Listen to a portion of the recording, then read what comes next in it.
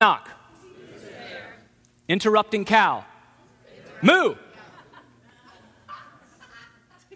With that out of the way, let's pray. Father, thank you for this morning. Thanks for the opportunity to gather in this place at this time. We pray, Lord, that you would speak. You and you alone know the condition of every heart and mind and life as we enter this place. Let none of us leave unchanged, untouched by the power of your Holy Spirit, who broke into the world at Christmas and continues to bring Jesus to this world and to us. Do it this morning. In Jesus' name, amen. How do you respond to being interrupted? Knock-knock jokes aside.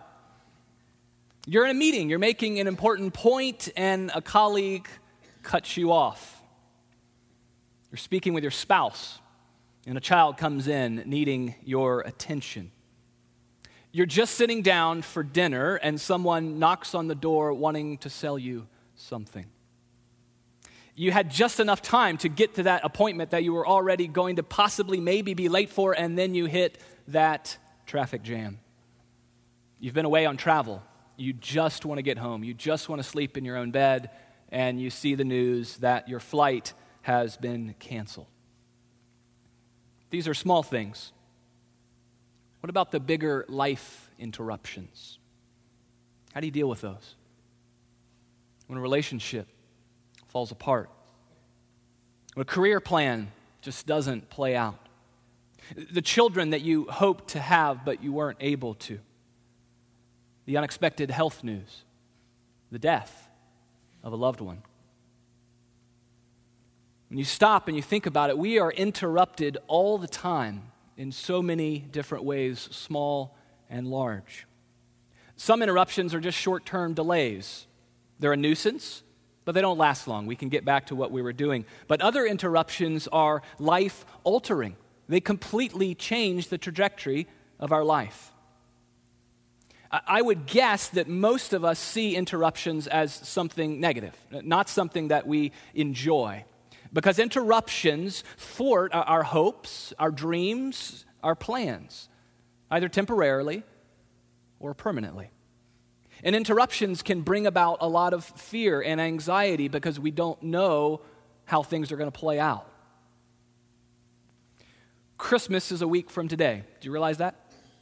It's sneaking up on us. For many, Christmas is a happy time. You got good memories of this time of year. That's a time of celebration, of worship, of feasting with family and friends. But Christmas is not always that for everyone. Christmas can be difficult. It can accentuate our grief, our loneliness. We might get together with family, but it reminds us of the brokenness that's in certain relationships. And so maybe we just assume get Christmas over with. So this holiday, it's mixed. Happy for some, hard for others, maybe a mix of both of them for a lot of us. But at least we know it's coming, right? At least we can plan for it and say, well, I know it's going to be happening just a week from now. But the very first Christmas was not expected. In fact, the very first Christmas was a great interruption. It was an interruption for an engaged couple who had an unplanned pregnancy out of wedlock. It was an interruption for the entire human race. What we celebrate at Christmas is the greatest act of divine interruption the world has ever seen. And so this morning, I want to spend some time reflecting on this, and I hope by the end it might give us a little bit different perspective on the interruptions we experience, both small and large. If you brought your Bibles with you, open them to Matthew chapter 1, beginning in verse 18. I want to consider three interruptions. Two come from the text. The third is an application. The first one is for Joseph, Mary's fiancé. The second one is for the whole human race. And the third, the application, is for you and me. So first, Joseph's divine interruption. We don't actually know very much about Joseph. His wife, Mary, we know a lot about. She's the most blessed woman to ever live. All generations will call me blessed. She's the most venerated woman to ever live. And she shows up throughout the gospel stories in different ways, but not so with Joseph. After a little bit of information early in Luke and in Matthew, Joseph fades away. We don't really hear about him again. Tradition tells us that Joseph probably died before Jesus reached the age of his public ministry, and that's why he's not mentioned in the Gospels. But in Matthew chapter 1, we have a little short story about Joseph and really told from his point of view. Matthew chapter 1 mirrors Luke chapter 1, where we get Mary's point of view on the same event, the discovering of this pregnancy. Though short, Joseph's story is full of drama. You can follow along. Beginning in verse 18, now the birth of Jesus Christ took place in this way. When his mother Mary had been betrothed to Joseph, before they came together, she was found to be with child from the Holy Spirit. So Mary and Joseph are, I said engaged, but the technical word would be betrothed. And betrothal back then was a lot stronger than our engagement today. It was a formal agreement that was legally binding. It involved a payment between the families. It usually lasted about a year until the marriage was finally made official and it was consummated. Betrothal was so strong that there was really only two ways to get out of it. One was if the man died, then the woman would actually be considered a widow. Even though they hadn't officially married, that's how strong it was. Or betrothal had to be ended by divorce, and we're going to see that come up in a little while. So it's practically like being married without having marital relations. If you think about it, it's actually the reverse of what many couples do today, which is cohabitation, where they do live together, they have marital relations, and yet they're not legally married. In fact, a lot of times they're not even engaged. So here we have Joseph. He is legally binded, betrothed to Mary, and Mary to him. Fidelity is assumed. But then he learns the devastating news that his betrothed is carrying a child. We don't know how he found out. The text reads, she was found to be with child. Now maybe we take that literally, that Joseph found out some way, that he saw the physical changes going on in her body. Or maybe Mary came and told him the truth. Said, hey, I had this experience with this angel and I'm going to have a baby and it's from the Holy Spirit. That's what verse 18 says. It mentions the from the Holy Spirit part. But clearly Joseph is not believing that if he heard it. Husbands, if your wife came to you and said, hey, I'm having a baby, you're not the father, no man's the father because it's coming from the Holy Spirit, would you believe her? Joseph's life has been interrupted, but not in the way he wanted. He has an unplanned pregnancy. That's stressful enough, but add to that he is not the father. To his mind, his fiancée has cheated on him. His marriage is ruined. He's been humiliated. His life has taken this dramatic change of course. How does he respond? Verse 19. And her husband Joseph, being a just man and unwilling to put her to shame, resolved to divorce her quietly. Joseph could have, and perhaps should have, according to the law, publicly exposed Mary. In fact, the law of Moses stipulated that a woman caught in adultery should be stoned. You feel the tension in the story? We have this possibility that Mary, the mother of Jesus, could have been dragged out in the street and stoned to death along with the child that she carried. Ironic. An innocent person, she would have been, falsely accused, being executed for a crime she did not commit. That didn't happen to her, did it? Thanks be to God. But it was a foreshadowing of the fate of the child that grew inside of her. Well, stoning was actually not really being practiced at that time for adultery. Even if it had been, Joseph was not that kind of man. He wasn't seeking that form of justice. He was a righteous man. He was a merciful man, we discover. Though he would divorce her, he would do so quietly. He would not publicly humiliate her. And that probably would mean that he would take on some public humiliation himself instead of exposing her. And so here we are with a great interruption, divorce. Some of you know some about that kind of interruption. Do you find it shocking that we're 19 verses into the New Testament and we're already talking about divorce?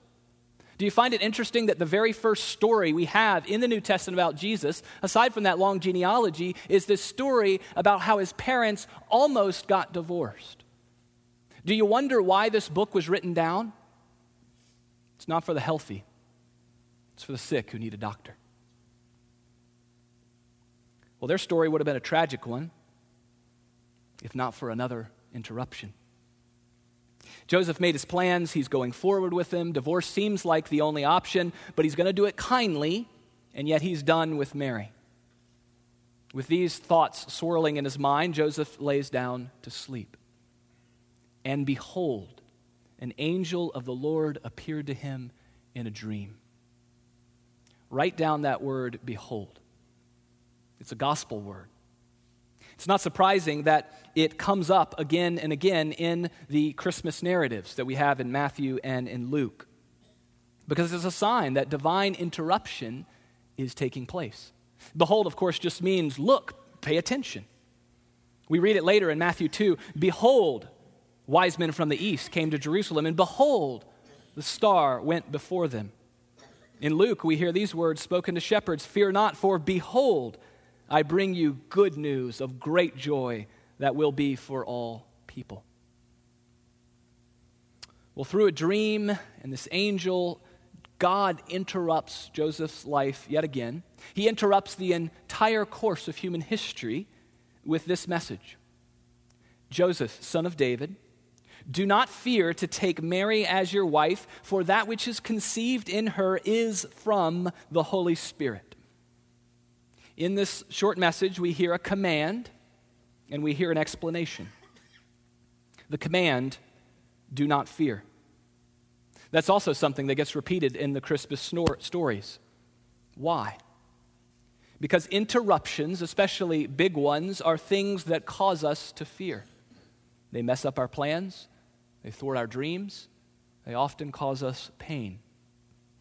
Simply put, interruptions are threatening to us. So when God does a divine interruption, he has to start by telling us, don't be afraid. Joseph, don't be afraid. Mary, don't be afraid. Shepherds, don't be afraid. That's the command of Christmas, the great interruption. Is God doing any kind of interruption in your life right now? Don't be afraid. But there's an explanation that goes along with the command. Joseph, don't be afraid to take Mary as your wife, for that which is conceived in her is from the Holy Spirit. You see, that explanation changes everything. The explanation is the reason that we do not fear. This is from the Holy Spirit. Joseph looks at the interruption. He sees it as betrayal, as divorce. But that's not what it is. He's got it wrong. This is a divine interruption. This is an interruption brought about by God the Holy Spirit. This interruption will bring about redemption and salvation. That changes everything. Don't be afraid, Joseph. This is from the Holy Spirit. Well, that brings us into our second interruption for the entire human race. Friends, you have a problem. I have a problem. The whole human race has a problem. It's called sin. Ever since Adam and Eve's fateful decision in the garden, every person, every generation is marked by this sinful nature. And we cannot help ourselves. We cannot keep ourselves from sinning as individuals, as cultures, as nations. As much as society has progressed, we have not progressed out of sinning. Despite all of our technological, economic, cultural advances, we still sin. There's still war, poverty, sexual violence, racism. There's still Aleppo and Cairo. And it's not just the stuff on the evening news, it's the stuff in our own hearts and our own minds. We're still broken. We can't get it right. We can't even live up to our own standards, much less God's standards. We continue to choose hatred over love, fear over faith, judgment over mercy, choosing our own best way instead of submitting to God the Creator and His ways. And even for those of us who are of faith, who acknowledge the reality of sin and we're trying to get rid of it and repent of it, we still can't do it. The Apostle Paul writes these painfully honest words in Romans 7, "For I do not do the good I want, but the evil I do not want is what I keep on doing." Can you relate to that? Scripture is pretty clear about the outcome of sin. There's only one outcome for it. It's called wages in Romans 3. It's death. It's judgment, death, destruction. The human race is on a collision course with it. We can't correct. We can't just, let's just do this a little bit better, add a little bit of this to that, and we'll get off this course. No, we're still on that path.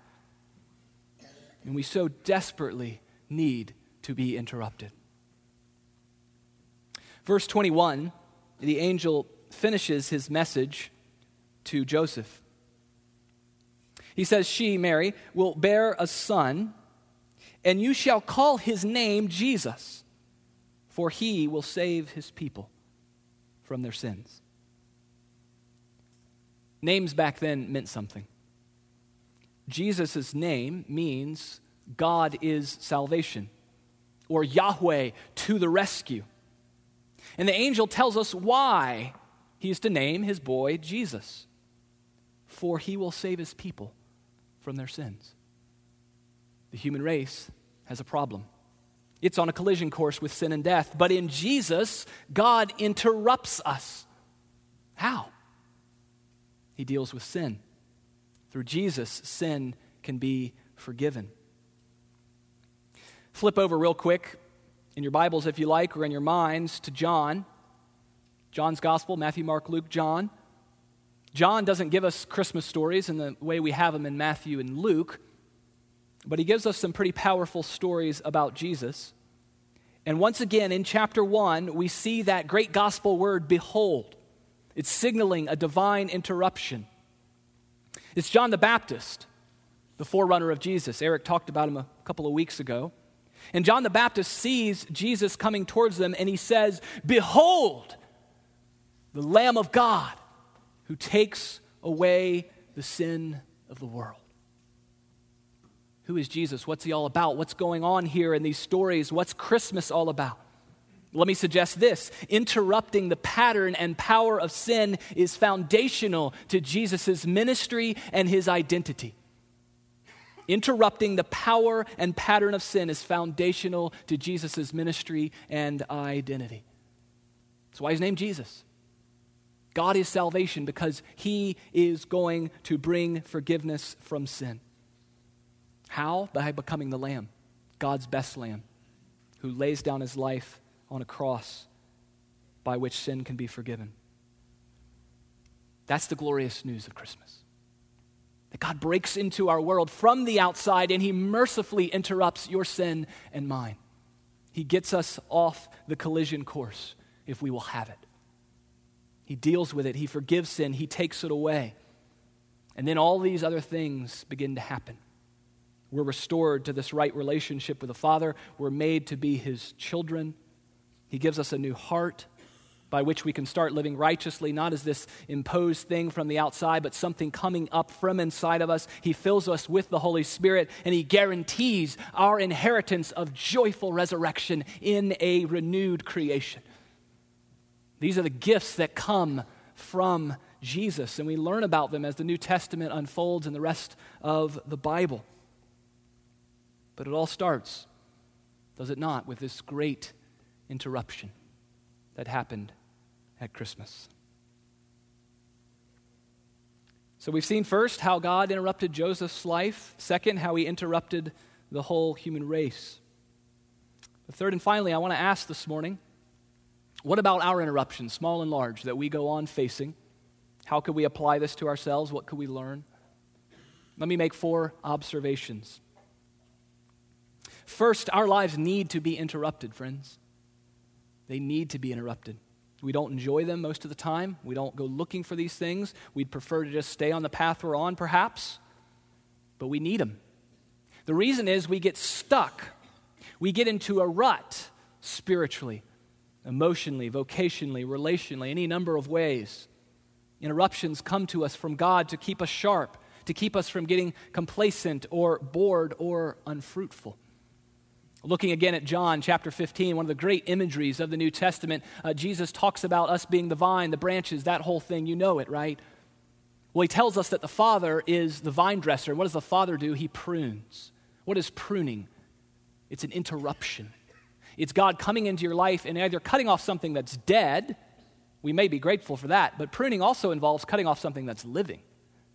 When God comes in and interrupts some growth in your life, something you see as positive, you think, why would you cut off that branch? That was one of my best branches.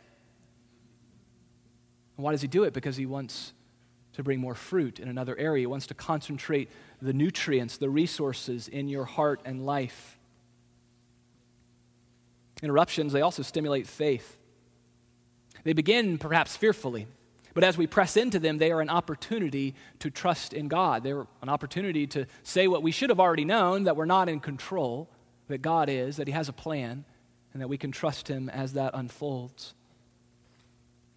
And then sometimes interruptions come to us as God's severe mercy. They interrupt the ongoing patterns of sin and idolatry that we have. Now, if you've placed your faith in Christ, he has interrupted sin in your life once and for all. You've been forgiven of that.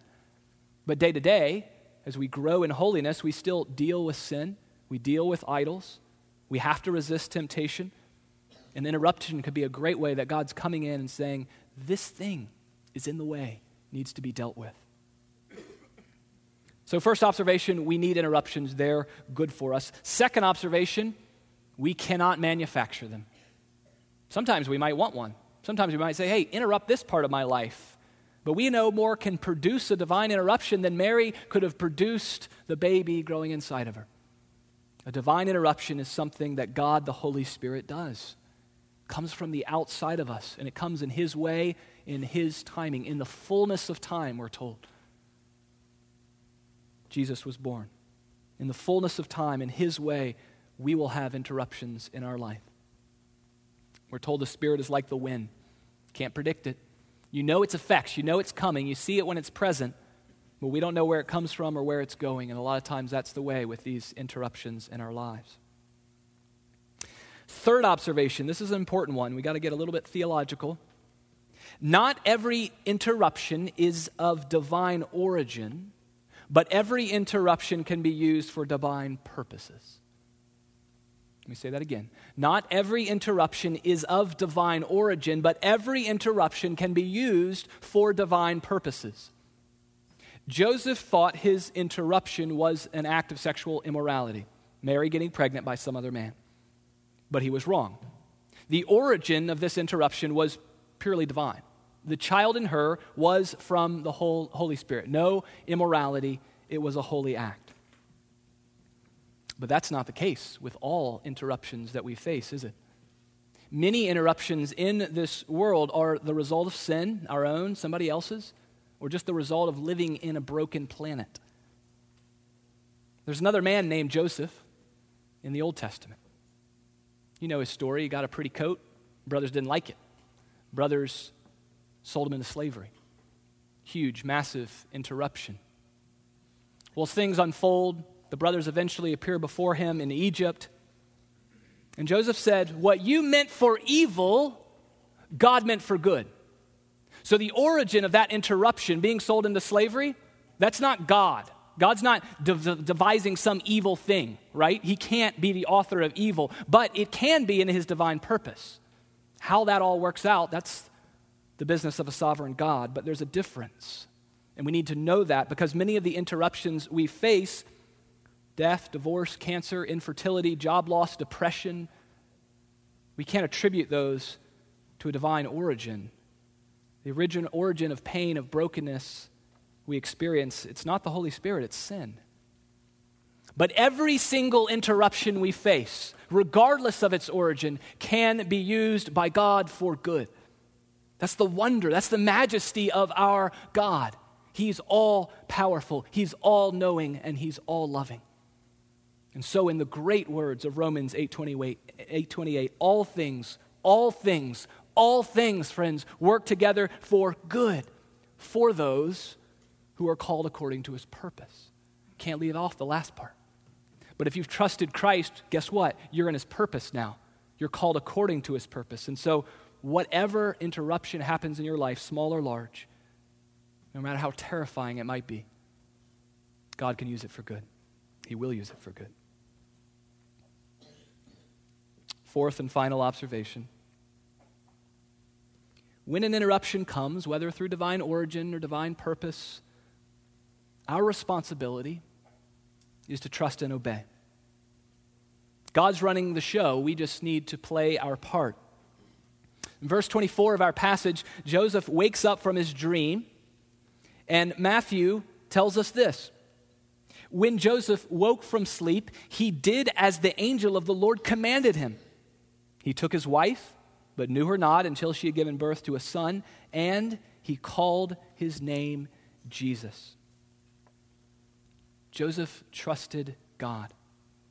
Even though it seemed impossible, he believed that the Holy Spirit and not an act of sexual immorality had caused Mary to conceive. What if it hadn't been that way? What if he had woken up from his dream and saying, I don't believe it, it's impossible, virgins don't give birth to babies? Many people today doubt the virgin birth. Many Christians exclude that from their body of faith. Despite the fact that it's in both the Nicene and the Apostles' Creed, it's core content to the Christian faith. There's a lot of theological reasons why that's so, but just imagine for a minute if Joseph had doubted it. He would have carried on with his plan. He would have divorced Mary. But instead he believed. He didn't go looking for the interruption, but when God revealed what it was about, Joseph believed it. He trusted God. And he obeyed. He was given something to do, and he did it. He took Mary as his wife, and then, as the angel had told him, he named the boy Jesus. And just as a side note, what a sacred privilege. Together with Mary, he got to give the name to the incarnate Son of God, the name above all names, which every knee would bow, every tongue confess. Friends, when an interruption comes, we're not going to know all the details. We're not going to know the outcome. But we can always trust God, no matter the type of interruption. We can always believe that he's good, that he's working things together. We can always choose faith over fear. And if God reveals something in that context that he wants us to do, then we can obey and play our part. So we'll probably go on not really enjoying interruptions, but I think we can see that God is at work in them, both large and small, the little daily annoying things as well as the big life-altering things. It occurred to me as I was wrapping up this sermon, thinking about a conclusion, that probably this is the type of sermon that God's going to have the conclusion by giving us homework. And he usually gives me homework first. So I'm kind of waiting, like, oh, what's the interruption? I got 4 interruptions all day long. So I'd encourage you this week to, first, pay attention to that in your life. When some little thing happens and you're like, oh, it's just a pain, it's an interruption, that's not the way I wanted the day to go. Maybe God's doing something in that. Maybe we can respond to it differently, whether it's a person or a circumstance. And then the bigger thing, especially this week, is that we can celebrate the great mercy of our God who, with us, he came into creation. He entered to deal with sin, to interrupt the collision course we were on. That's what Christmas is about. And so our second part of the homework is just to worship, to praise God, to celebrate that. Let's pray together.